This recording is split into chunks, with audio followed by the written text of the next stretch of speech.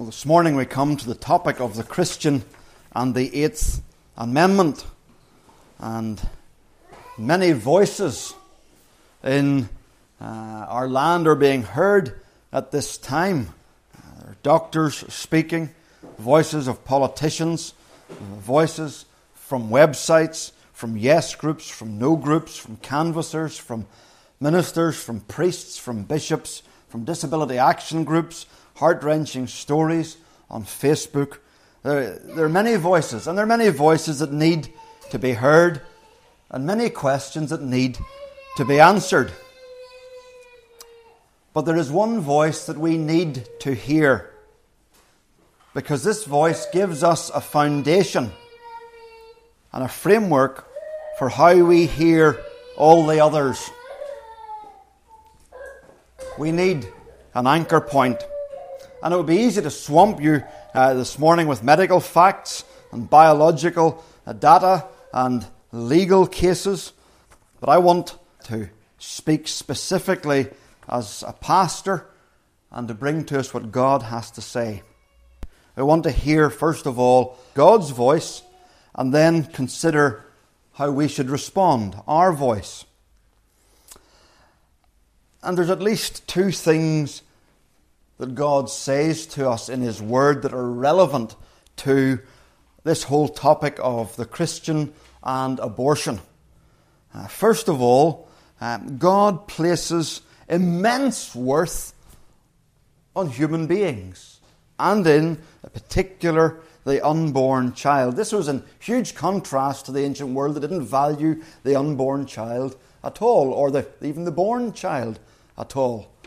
They were almost in some cases a disposable commodity. But in contrast to that, God in His Word shows in a variety of ways that He places great worth on the child, the unborn child. And I want to consider some of those for a moment. We see it in creation. If you're talking to people, everybody will agree that racism is wrong. They'll agree that slavery is wrong. They'll agree that discrimination on basis of disability is wrong. But why are those things wrong? Well, people can give all sorts of reasons for why they're wrong. But really, at the end of the day, why should one human treat another human equally? If we got here by evolution, then surely it would be a reason for one human to treat another human with discrimination, the strong triumphing over the weak. That would be fair enough if we got here by evolution. But we know better than that. And people we speak to know better than that. They know that we should treat each other equally. And why is that? Well, evolution can't really account for it. It would say we should trample over everybody. But God's Word accounts for it when it says that mankind, male and female, young and old, are made in the image of God. And that gives us value and meaning and dignity. It gives us honour. It calls us to respect every single human being, no matter who they are or how they got here. God says, let us make man, that means mankind, in our image. So in the image of God He created them, male and female, He created them. And then as we read on, we came this morning to Psalm 139. And we have the description not just of God creating mankind generally, but how God, the psalmist says, knit us together in our mother's womb.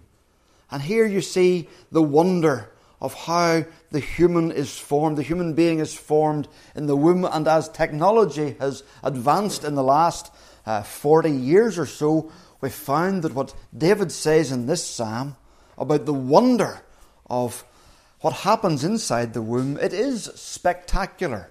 Advances in scanning technology have meant that we now know what happens within the womb.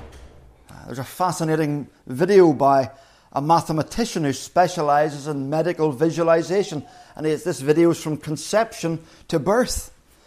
We watched it with the young people at the youth group last night. That's astonishing. And I don't know if he's a particularly religious man, but he is just amazed at what happens in the womb. It is an incredible act of creation. 3 weeks, the heart starts to beat. 18 days. He says it grows at the rate of 1 million cells a second. He described it as magnificent origami. As it starts to fold and the valves start to form, the chambers start to be shaped. 7 weeks, facial features are visible, including a mouth and tongue. The child has his own blood type. 9 weeks, he says, something you can recognize as a little human being. The brain. He has all these scans of the brain developing of the child in the womb. Fantastic and fascinating. In 12 weeks, the brain is fully formed. And even prior to that, the child can feel pain. Whenever they go to maybe take a sample for analysis from the child in the womb, and they're placing a needle in the womb, you can see the child withdrawing from that needle.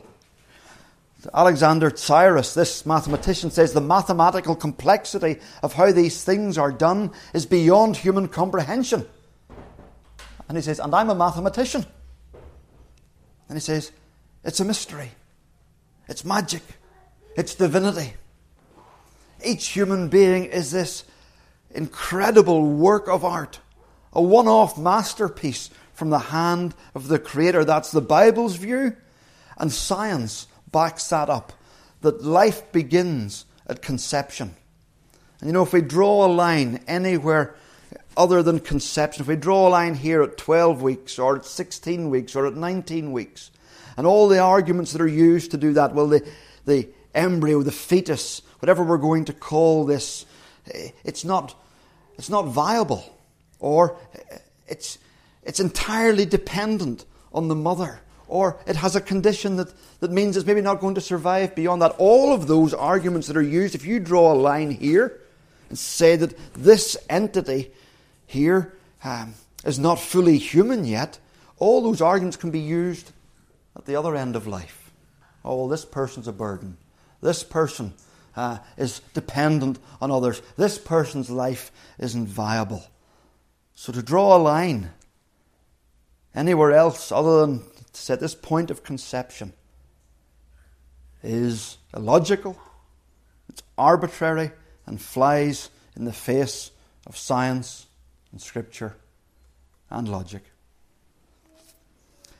So we see it in creation. We see it in command. God has made us uniquely. You are a unique being. And God has given a unique command to protect these unique beings. He says in Exodus 20:13, you shall not murder. We are not to destroy God's works of art, His image bearers. Yes, all of creation is God's work of art, and we are not to misuse it, but in a special way. We are made by God and made to know God. Somebody might say, well, does that command really apply to the child in the womb? Does God consider them a person? Well, we've read from Psalm 139, but somebody might say, but Mark, that's poetry. Give us something a little bit more solid than poetry. Well, what about law? Lawyers don't tend to get carried away. In a legal document, you expect to find something set down clearly. Well, in God's law, the 10 Commandments, He says, do not murder. And then after that, and that's in Exodus 20, in Exodus 21, He starts to set out various circumstances of life and death cases. And in Exodus 21, verse 22, we read, if men are fighting and hit a pregnant woman, and she gives birth prematurely, but there is no serious injury, the offender must be fined. She's to be fined. If there's no serious injury, whatever the woman's husband demands and the court allows. But if there is serious injury, you are to take life for life, eye for eye, tooth for tooth. That was the scale of damages. They weren't literal, apart from life for life, eye for eye, tooth for tooth. Those were a scale of damages set out, that if somebody's eye was taken, you were to recompense them or compensate them the amount of an eye. Or a tooth was knocked out, you were to compensate them the amount of a tooth. That was what happened for adults, but God says what applies to adults, to born people, applies also to pre-born people. Injure one of them and you pay for it. Kill one of them and you will be executed for it. In God's mind, the pre-born human has the same value as the post-born human. Someone said to me recently, but it's just killing a fetus. How they got past the just killing bit, I don't know. But God would say, it's a human being. I made them. I value them. You shall not murder. We see the value set out further in comments in Scripture. I find it interesting how much of the drama takes place in the womb, and comments all over show that the womb, what is in the womb, is relatable and personal to God. I can't mention all of them. Go home and look up some of those. David in Psalm 51 says that surely he was sinful from birth, sinful from the time my mother conceived me. God in Isaiah says, in Isaiah 44, this is what the Lord says, He who made you, who formed you in the womb, and who will help you, do not be afraid. Jeremiah 1:5, before I formed you in the womb, I knew you. Before you were born, I set you apart. The Apostle Paul said, God who set me apart from my mother's womb and called me by His grace. God relates to people in the womb. And then, most famously of all, Luke 1:41. Elizabeth, the mother of John the Baptist, hears Mary, the mother of Jesus, greeting her. And when she heard Mary's greeting, the baby leapt in her womb. In a loud voice, she exclaimed, blessed are you among women, and blessed is the child you will bear.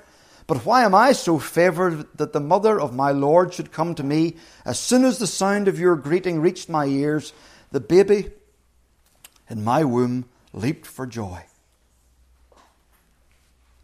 These are all little pieces of the jigsaw that show over and over again that God Himself recognizes the unborn, the pre-born individual, as a person who can be called, addressed, and loved.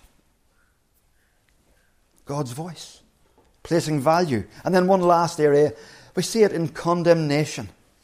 There's another set of passages that are part of the storyline where God speaks in condemnation on those who mistreat the child. And remember, for God, the child inside the womb, the child outside the womb, they have as much value as each other.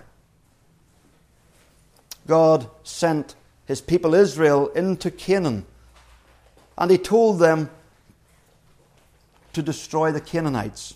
We read that and think, surely that's genocide. But when we read the backstory, we find that for 4 centuries God had been patient with the Canaanites.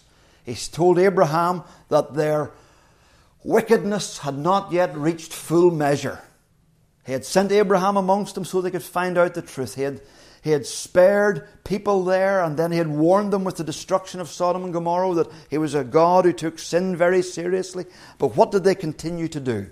First and foremost, they sacrificed their children to the idol or the god Molech. Leviticus 18:21, God says, do not give any of your children to be sacrificed to Molech. This was a huge metal idol with arms held out, and they would light a fire under it so it would heat up, and they would place their firstborn child in its red-hot arms. One writer says, excavations in Palestine have uncovered piles of ashes and remains of infant skeletons in cemeteries around heathen altars, pointing to the widespread practice of this cruel abomination. Another writer says Canaanites worshipped by murdering their firstborn children as a sacrifice to these gods. Archaeologists who dig in the ruins of Canaanite cities wonder that God did not destroy them sooner. We think that's barbaric. How could they do such a thing? I fear that future generations will look back at our generation and fear and say the same thing about us. Over and over, God not simply condemns the Canaanites, but when his people started to mistreat the weak and the powerless, Isaiah 1:15, your hands are full of blood. Learn to do right, seek justice, defend the oppressed, take up the cause of the fatherless, plead the case of the widow. Now you might say, Mark, those aren't treating children in the womb. But we've seen that God understands the child in the womb to be of the same value as the child outside the womb. They're just as weak, just as vulnerable. Jeremiah 22:3. This is what the Lord says, do what is just and right. Rescue from the hand of the oppressor, the one who has been robbed. Do no wrong or violence to the foreigner, the fatherless, or the widow, and do not shed innocent blood in this place. Here is God's voice saying, what is in the womb has great value to me. God speaks, and that's what he says. Let's also consider, secondly, here, that God places a limitation on our choice. God places a limitation on our choice. That's the great buzzword. People say they're pro-choice. It's interesting to read the spokesperson from Together for Yes saying that pro-choice is a nothing word and that people should really say what they are. They're pro-abortion. Yet people go around saying, well, we're not pro-abortion, we're pro-choice. We want people to have the choice. But the choice for what? In our 21st century world, we've made a God out of choice. It's summed up in two great anthems. Frank Sinatra, I Did It My Way. And the poem Invictus by William Ernest Henley. It matters not, the last verse says, it matters not how strait the gate, how charged with punishments the scroll. I am the master of my fate. I am the captain of my soul. Sounds glorious, but oh how tragic. Because God is the captain of our soul. He is the master of our destiny. And choice is based on the false idea that man should be able to choose anything and everything, that he determines his life. But God is the God who determines what is right and wrong. God sets down what we are to do and what we are not to do. God limits our choices, and he does so out of love. And God speaks, and he limits choice. And whenever he says in Exodus 20, you shall not murder, he has said earlier in the first commandment, you shall have no other gods before me. He's limiting our choice. He's saying, I'm the true God.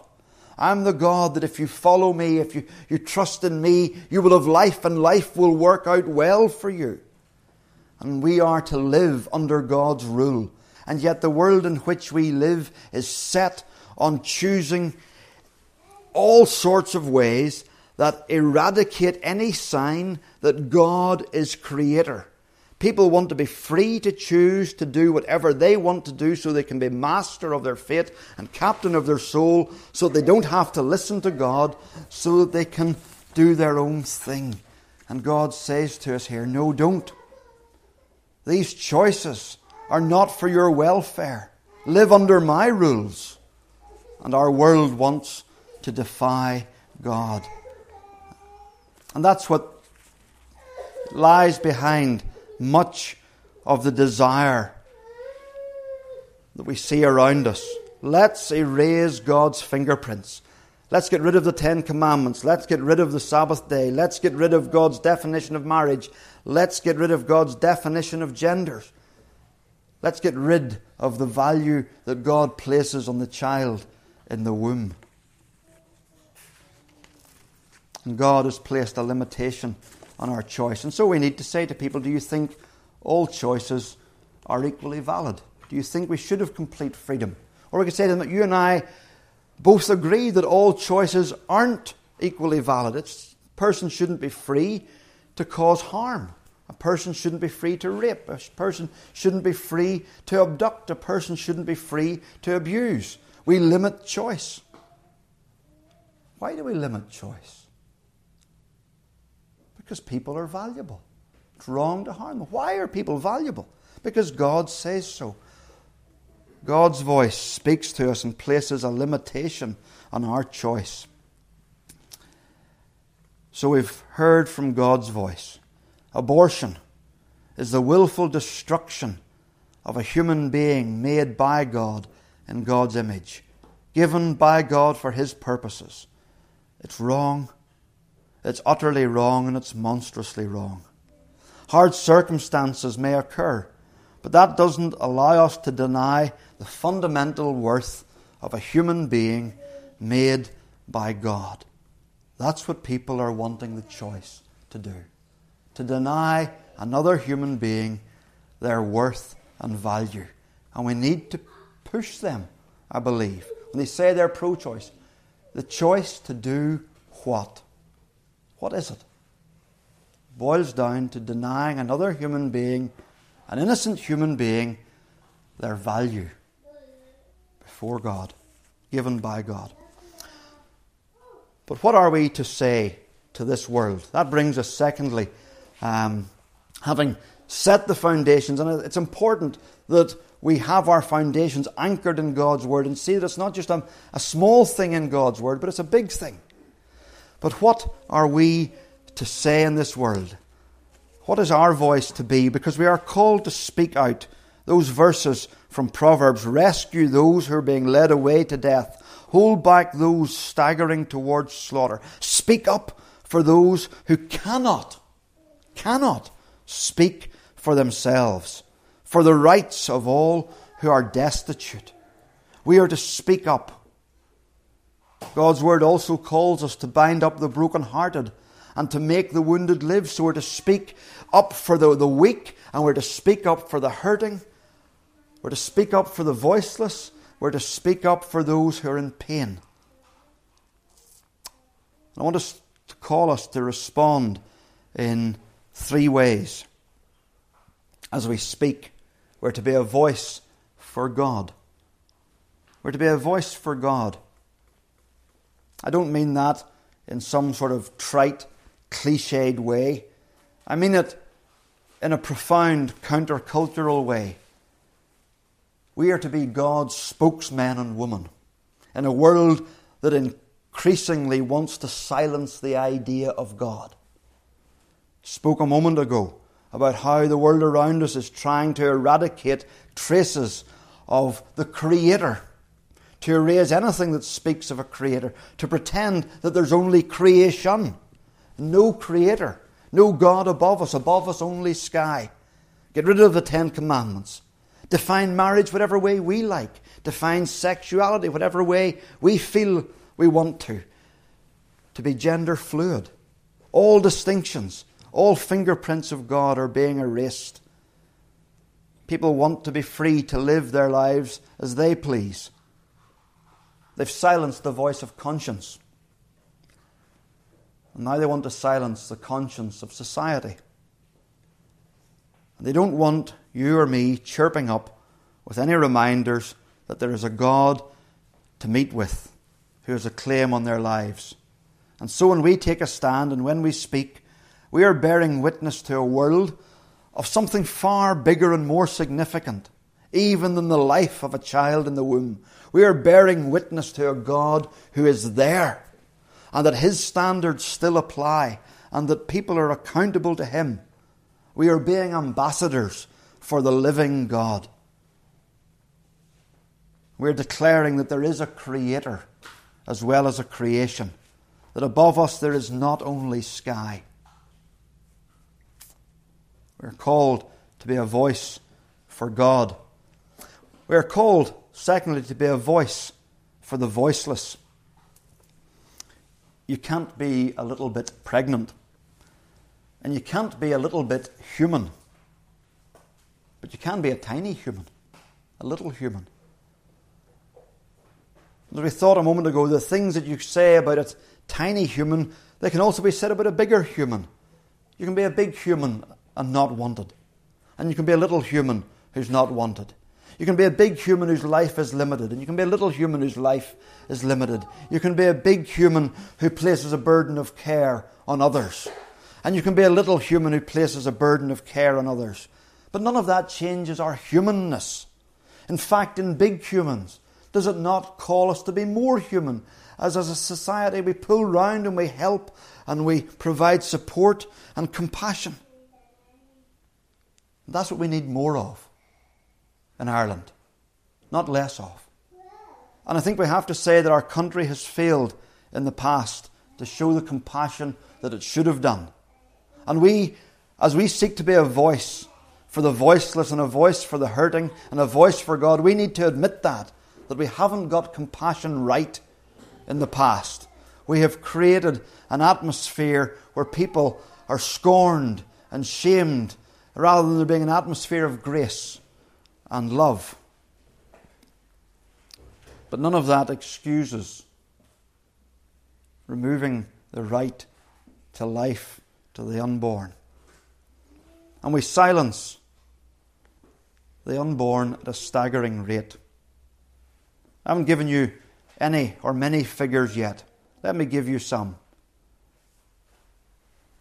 According to the World Health Organization, 56 million people die every year from all sorts of causes, from old age, heart attack, famine, cancer, war, crime, natural disaster, car crashes. We kill a further 56 million by abortion every year. So mankind kills as many human beings in the first 9 months of their existence than death in all its other forms takes after birth. It's incredible. 56 million. The current rate of abortion is the equivalent of 9/11. Remember 9/11? The planes flying into the Twin Towers? It's the equivalent of that happening every day 51 times. 51 times a day. 2004 Indian Ocean tsunami with its death toll of 280,000. It's the equivalent of that happening 200 times every year. It's like you wake up tomorrow and the entire population of England have been wiped out. They lie dead. Next year, on the same day, you wake up and all of Italy lie dead. The next year you wake up and all of South Africa lie dead. The next year, South Korea has been wiped out. And the year after that, Finland, Norway, Sweden, Denmark, the Netherlands, Belgium, and Ireland, all together wiped out. 56 million. Who will be a voice for the 56 million? There are hard cases to be dealt with, yes. But those hard cases make up a tiny fraction of the 56 million. And whenever people raise the hard cases, perhaps something we need to say is, we'll talk about the 0.5%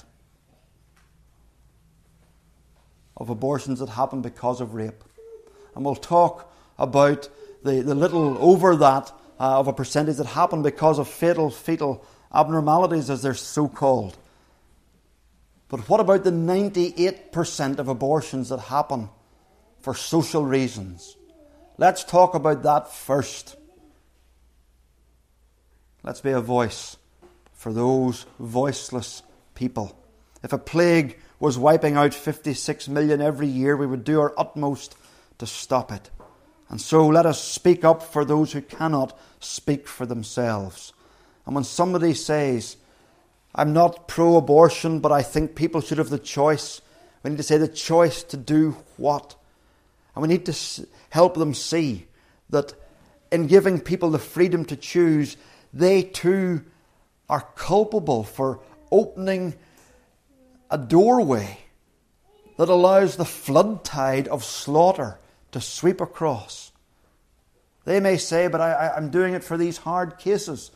But those hard cases are only a tiny minority And people use their choice to slaughter 56 million children every year. So will you be a voice for the voiceless? A voice for those who aren't given a choice? And then thirdly, we're to be a voice for the hurting. We're to be a voice for the hurting. Those who are hurting and afraid and think that abortion is their only option. Those who have been hurt by others and who may be trying to reclaim some control of a life that was ripped away from them for a moment, and they're trying to regain control of it, and they're hurting desperately. A voice for those who are hurting and broken-hearted because they went in for a scan and they've been told that all is not well and their child will not survive long after birth, and they're hurting and broken-hearted. We have to be a voice for them. We're to be a voice for those who are hurting and terrified because they found out that they're pregnant and they're wondering, what will people say? We're to speak the truth in love. And as we speak, we must speak truth, yes. And we must make sure it is the truth, that we're not spreading lies. And we must make sure that we do speak the truth, but we must make sure that we speak it lovingly. That people can see that we have a concern for the hurting. Matt Chandler, an American minister, said this, or wrote this last week. He said, as the church, we must not say of abortion, this is killing, without saying to pregnant women, we will serve you. We must listen, love, foster, adopt, give money, babysit, donate supplies, mentor young women, and support in whatever way God has equipped us. If we are saying the former, abortion is killing, without the latter, we will serve you, we aren't truly understanding the gospel. And we're a church, and we're about the gospel. And the gospel says that abortion is wrong, says that abortion is wrong, but it says that there is help and hope from God. And we must be prepared to be that help and hope for people. The church needs to step up and be there to help people. Whether it's being involved in coming alongside somebody, whether it's involved in counselling, whether it's being involved in support groups, we're to be a voice for the hurting. And we are to bring the fatherly care of God that we have experienced into their lives. But there's another set of hurting people that we are to be a voice to. Those who have had an abortion and are finding out now that it didn't solve their problems, but has left a legacy of pain. We're to speak in such a way that they don't think that our passion for life means that we are hostile to them. We understand that regret and hurt and guilt can be part and parcel of abortion. And whilst we say abortion is wrong, we say that forgiveness is real. That there is hope and help and healing from God. And there's an amazing verse in Isaiah chapter 1, the same verse that says that our hands are full of blood. For we have trampled over the weak and the powerless, the fatherless and the widow and the orphan.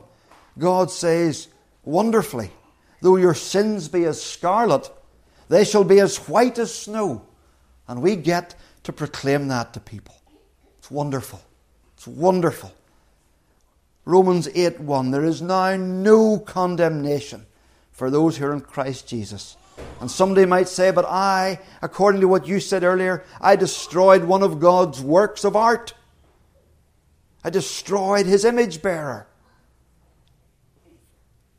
And we can say to them, yes, but my sin put Jesus on the cross too.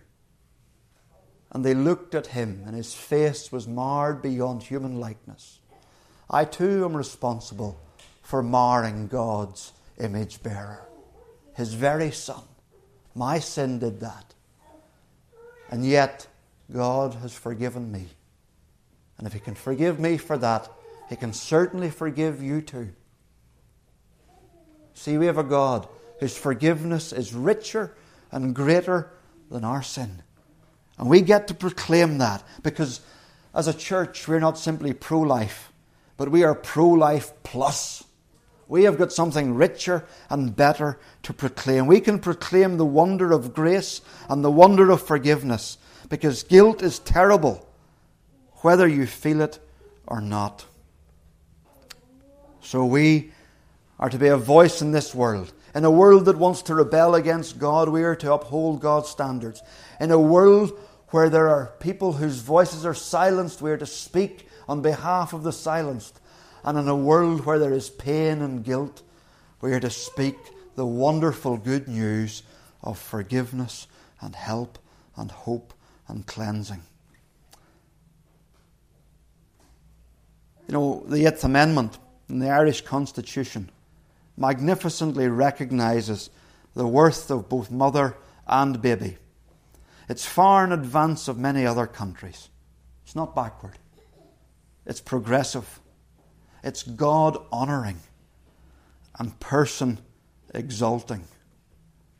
So let me encourage you to do all you can to keep it that way. And whatever the outcome is, we still need to be a people who do compassion better for those who find themselves in really hard circumstances. Will we be there to walk beside those who are hurting, to provide encouragement and practical support for them? That's what God our Father has done for us. Amen. Let me ask you to stand if you're able as we come to God in prayer. O Lord God,